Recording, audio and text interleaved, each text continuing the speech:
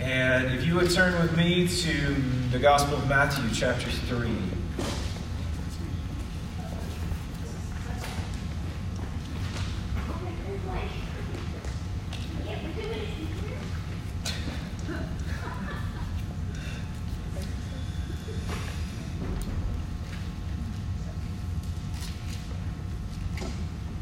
Matthew 3, and as you turn there, would you stand with me this morning as we read the Gospel together?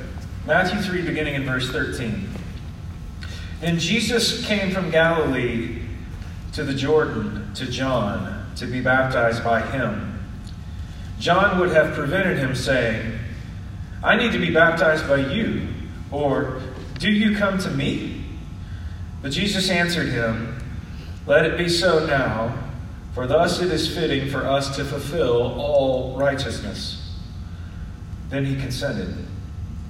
And when Jesus was baptized, immediately he went up from the water, and behold, the heavens were opened to him. And he saw the Spirit of God descending like a dove and coming to rest on him. And behold, a voice from heaven said, "This is my beloved Son, with whom I am well pleased." The word of the Lord. You may be seated. So as we mentioned earlier, we are now in this season of Epiphany.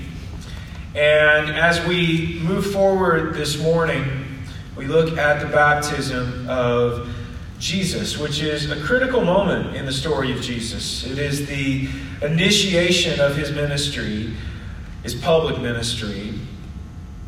It's also this moment of sudden discovery for the people who are surrounding them at the Jordan River at that point in time.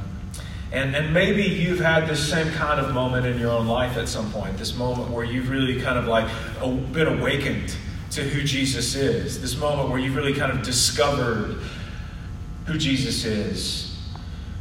Hopefully that's happened for you. It isn't just this intellectual thing, right? It's not just this thing where I know the story of Jesus or I know the story of the gospel, but you've had this moment where it's like the veil has been removed and you really see Jesus for who he really is. Today, as we reflect on the baptism of Jesus, which in my opinion, out of all the strange and hard to understand things that we find in the gospel, this is one of the weirder moments in the story of Jesus. As we reflect on this today, I think we find that this scene is strange because we most often think of baptism as something that primarily relates to sin. That baptism is all about the fact that our sins have been washed away by the blood of Jesus. That baptism is all about our repentance or our turning from sin. And those things are absolutely true. Even John said that the baptism that he gave was a baptism for the repentance of sin. Even though all of those things are true, Jesus had nothing to repent of, right? Jesus was sinless. So why in the world would he need to be baptized? Before we talk about that, though, let's just talk about baptism for a second, because baptism in itself is kind of a strange thing. When you think about all of the things that the church is kind of called to do publicly as like a public witness of our faith, most of those things are in some ways extensions of our normal everyday life. So, for example, one of the things that the church is called to do publicly together is the church is called to break bread together. We do that in a variety of ways. We do that through the table. We do that in our homes. We do that as we come together in sharing meals. And that's just an extension of what we're doing anyway. All of us eat. It's a part of our daily lives. We all eat together with other people. We eat with family and friends. You don't have to be a Christ follower to enjoy a great meal with other people. In the church, however, because of what Jesus has done, that simple daily routine is given even greater significance and purpose.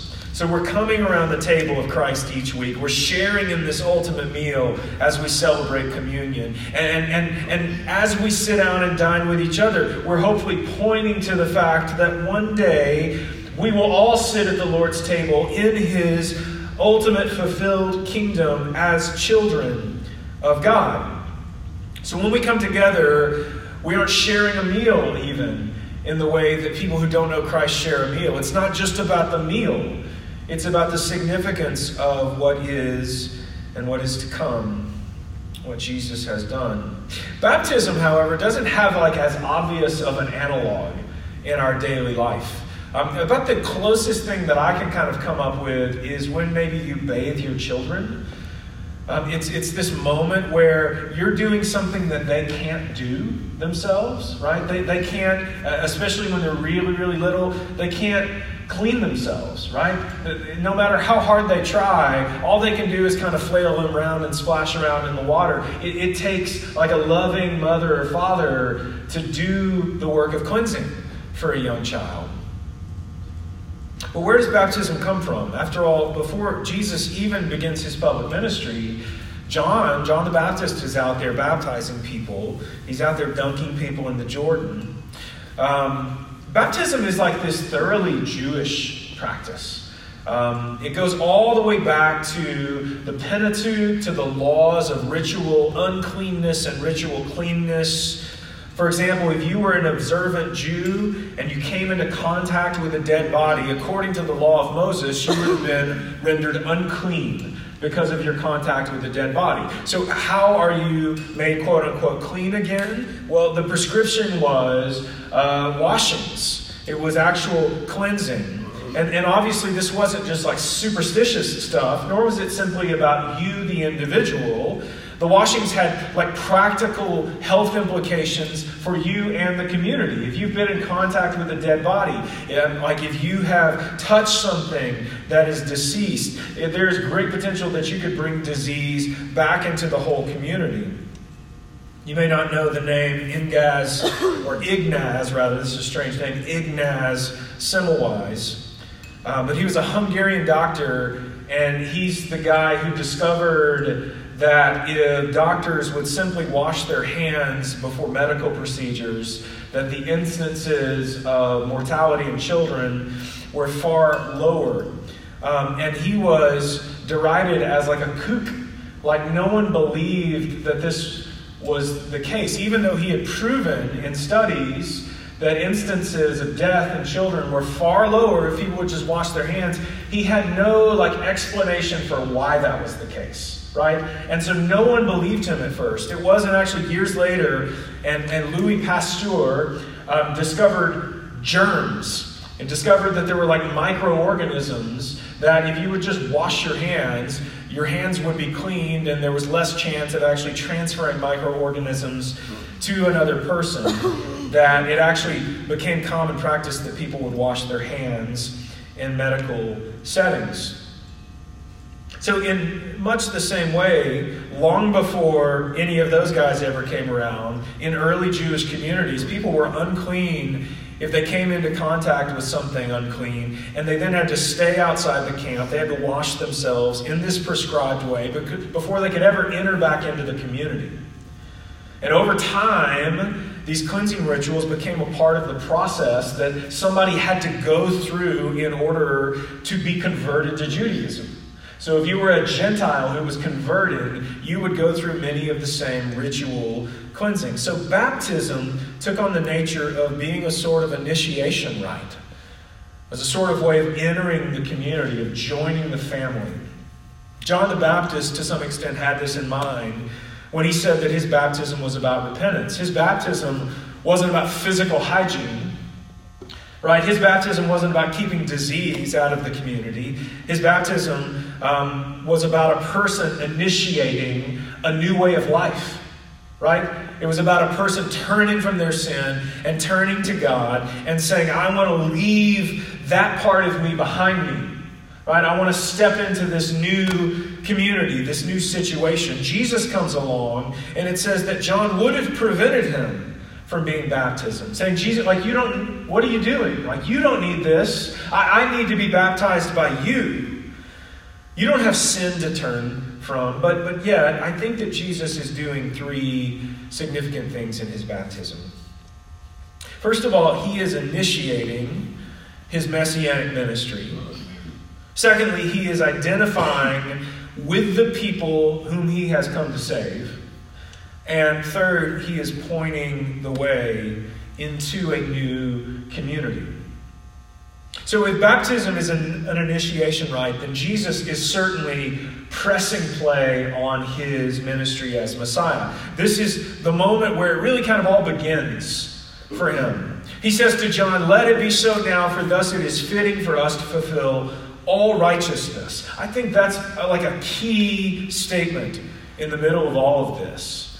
That Jesus wasn't doing this arbitrarily. This wasn't a whim. That Jesus is doing this intentionally because for some reason it was fitting to fulfill all righteousness. This was somehow essential for Jesus to fulfill all that he had come to do. You know, there's all of this death and life imagery in baptism. If you've ever been to a baptism, I assume everybody here has been to a baptism at some point, you know that there is often said, as somebody's being baptized, something like, you are being buried with Christ in baptism, and you're being raised to newness of life. And this is actually a distillation of the words of Paul in Romans 6. Here's what Paul says. "What shall we say then? Are we to continue in sin that grace may abound? By no means. How can we who died to sin still live in it? Do you not know that all of us who have been baptized into Christ Jesus were baptized into his death? We were buried, therefore, with him by baptism into death, in order that, just as Christ was raised from the dead by the glory of the Father, we too might walk in newness of life. For if we have been united with him in a death like his, we shall certainly be united with him in a resurrection like his. We know that our old self was crucified with him in order that the body of sin might be brought to nothing, so that we would no longer be enslaved to sin. For one who has died has been set free from sin. Now, if we have died with Christ, we believe that we will also live with him. We know that Christ, being raised from the dead, will never die again. Death no longer has dominion over him. For the death he died to sin once for all. But the life he lives to God. So you also must consider yourselves dead to sin and alive to God in Christ Jesus. So man, there's a lot of depth there. We could spend a lot of time unpacking that. This text, I think, though, is key to our understanding of baptism. And we'll dig into it a bit more in just a moment. But what I want us to see is that in the moment that Jesus comes to be baptized by John, Jesus is pointing the way for us. He's pointing the way for us into the future, into this new community that he is establishing. Jesus' baptism in many ways is the first step towards the cross, right? His baptism in many ways is the first step towards the cross. In his baptism, Jesus is foreshadowing everything that is to come. Think of everything Paul just said. Often when we think about baptism, I think we maybe primarily focus on the newness of life part of it, right? But if we take Paul at his word, what Paul was saying was the death portion of baptism is just as important as the life portion of baptism, right? Both of these things work in conjunction with each other. By taking this step, Jesus is giving us a glimpse of what is to come in and through his life and ministry. And he's calling us to do the same thing. You know, some people would say, well, you know, Jesus did all of these things so that I don't have to. Like, Jesus suffered all of these things so that I don't have to. And yet, that's not really Paul's theology here. True, you may not have to go to a cross and die, but yet Paul says, I have been crucified with Christ, and I no longer live, but Christ lives within me. So even if you don't physically die for Christ, there still should be a death that takes place within you. And even still, Jesus told his followers, hey, some of you are going to be killed. Right? You're going to be turned over to the courts. Some of you will be killed. This was true for Paul as well. But here's the deal. Long before Paul was physically martyred, he had already died. Like the old Paul had already died. And in his language, he's saying, I've basically been nailed to the cross too. Like Paul, like the me that lives in this world, the me that is sinful, that me is gone. And he uses all of this language about the old man and the new man. I've cast off the old man, I've taken on the new man, who is Christ. So Paul's death, his actual physical death, was nothing. The real death had happened long before, and it was that real death that had produced his real life eternal. So if you say, well, Jesus has done all of this for me so that I don't have to sacrifice anything or so that I don't have to die on some level, then you're just simply wrong. This is why Paul says, are we to continue in sin so that God's grace might abound to us? By no means, absolutely not. How can we who have died to sin still live in it? Do you not know that all of us who were baptized into Christ Jesus were baptized into his death? Dietrich Bonhoeffer famously said, when Christ calls a man, he calls him or he bids him come and die.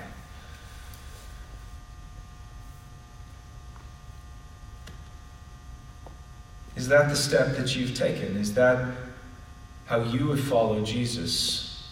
Has it been this death of me, this death of the old man or woman, and this taking on of the new? Or has it simply been, I now participate in some religious activities, whereas before I didn't? Those two things are not the same. And while in most of our churches, the life that comes in the wake of baptism, as we've said, is maybe predominantly and rightly emphasized, I think we're doing people a great disservice if we don't also emphasize the death that comes in baptism. This is what I mean when I say that Jesus in baptism was seeking to identify with those whom he had come to save. People were coming out in droves to hear John preach. They were coming out in droves to be baptized by John. It says they were coming from Jerusalem. They were coming from all like the wilderness in Judea. They were coming out into the middle of nowhere to see him and to hear him. They wanted to follow God. They wanted to turn from their sins, and they were recognizing that there was something bigger than themselves. The hope was not necessarily within their person. I think our culture today would tell you that hope is actually within you. That you've got to find the hope that is within you. You have to connect with who you are. You need to get in touch with yourself. You need to go, quote unquote, find yourself. It's this kind of like eat, pray, love nonsense that so many people are buying into. And it's actually rooted in something that is not new at all. It's something that's actually very old. It's called Gnosticism. It was one of the earliest church heresies. And Gnosticism was all about this idea that if you were somehow going to attain to some kind of eternal life, then you had to first attain some kind of special spiritual knowledge that no one else had. The Greek word, the root word of the word Gnostic or Gnosticism is the word gnosis, which simply means knowledge. And so there was this idea that you could find this knowledge somehow, and that some people had it and other people didn't have it. And the same thing's going on today. If you want to attain to the kind of life that you want, then there is this special knowledge that is somehow hidden deep inside of you. You're the only one who can find it. The real you is somehow hidden inside of you. And that if you do actually find the real you, that you're going to be finally happy, that your problems are going to be behind you when you acquire this special knowledge. In many ways, it's like a form of self-worship. Right? Rather than pursuing Christ, I'm actually pursuing myself, which is a great excuse for me being completely self-centered and unloving towards others. Listen, there is no real you other than the one that you see in the mirror. And the reality is, the real you sucks. The real me sucks. That's the whole point here. It's not that you just haven't had enough downtime or the right international trip to find the real you, right? The real you is flawed. The real you is inherently sinful. The real you is the source of a lot of the problems and unhappiness in your life. It is the sin that you were born with. Your hope is not inside of you. It's not hidden in there somewhere. The people who were coming to John for baptism realized this. It's not that I need more of me. It's that I need to not be me anymore. It's that I need to let go of the old man and take on the new man. So Jesus identifies with those he had come to save. But he in baptism, he's also pointing the way forward for us. He's also showing us the doorway. Following Jesus in baptism isn't simply about you. It isn't just about you turning from sin or being cleansed from sin. It's also about the whole community.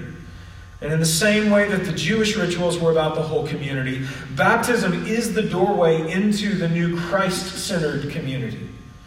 It's the initiation rite. You maybe heard it said that baptism is like this outward symbol of an inward reality.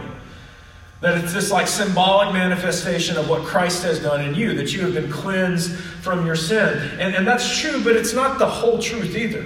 Because baptism should also be this outward symbol of an outward reality. Right? That baptism isn't just something deep and spiritual that's happened inside of you. And the only way we see it is if you were laid down into water and brought back up again. Right? No, we should also be able to see it manifest in your life.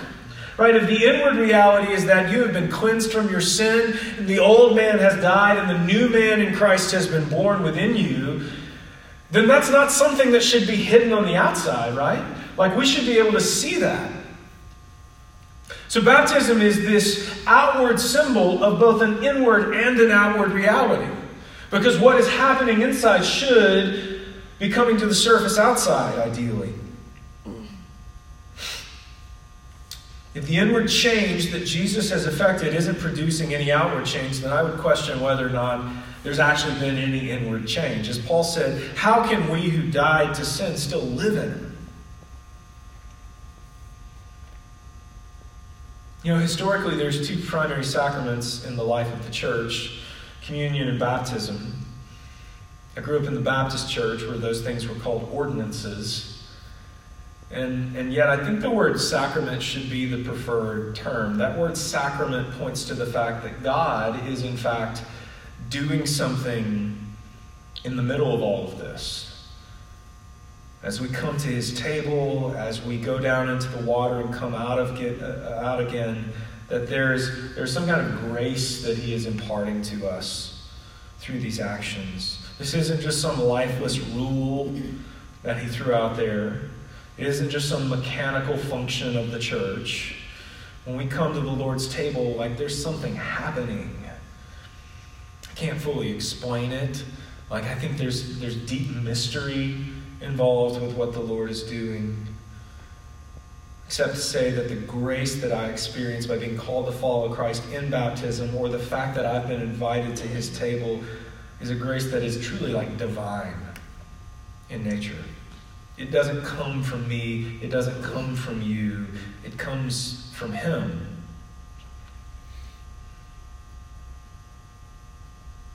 So for many people, these are things that bring life.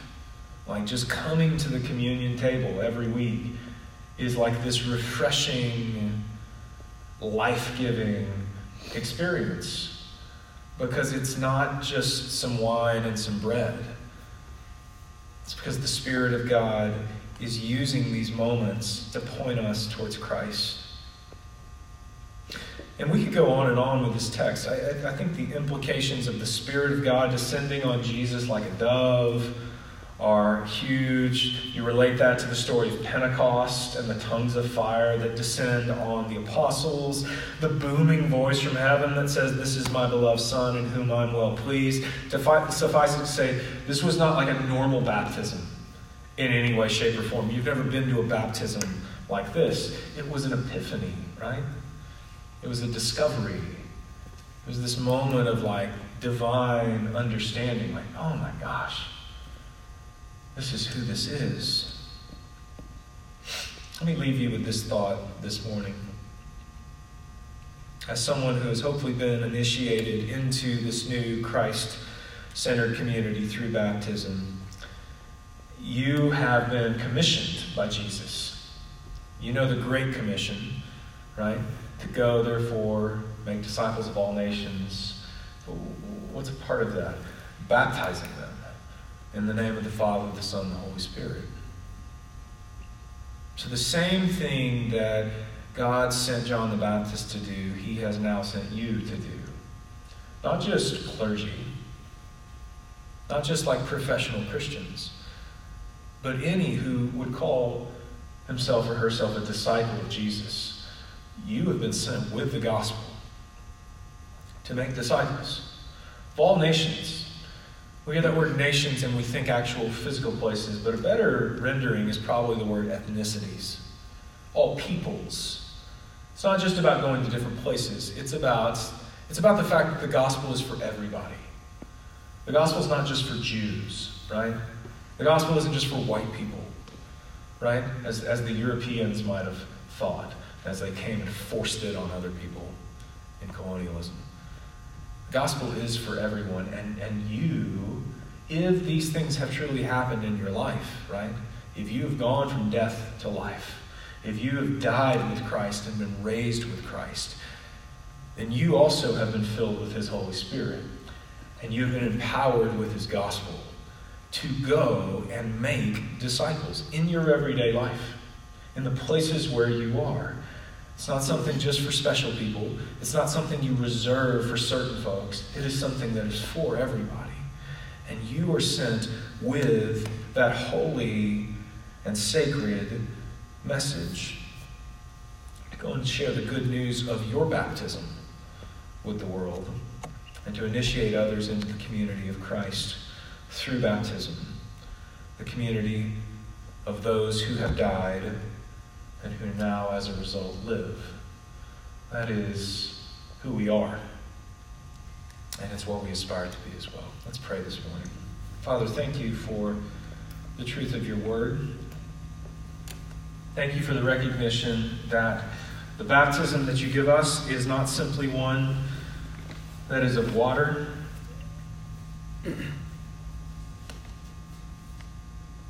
that we simply haven't been washed physically, but yet, Father, you have cleansed us from the inside out. And you have imparted your righteousness to us. And God, we thank you. And we thank you also for this new Christ-centered community that you have welcomed us into, this community where we are your children. Not sinners separated from you, not stepchildren, but adopted sons and daughters who you also deeply love. And we thank you this morning, Father, that because of the sacrifice of Jesus, and because his righteousness is given to us, and your forgiveness is given to us, that somehow, despite our great sin, you can also look at us and not only call us your children, but also say that you are well pleased by us. Father, that is truly a grace that we don't deserve. And it's a grace that we see both in baptism and in communion. Father, thank you for the truth of your word this morning. May it penetrate our hearts. May it move us to action. That we wouldn't be puffed up in any way, but Father, that we would be humble, seeking to live and declare your gospel in our daily lives. We ask all of these things in the name of Jesus. Amen.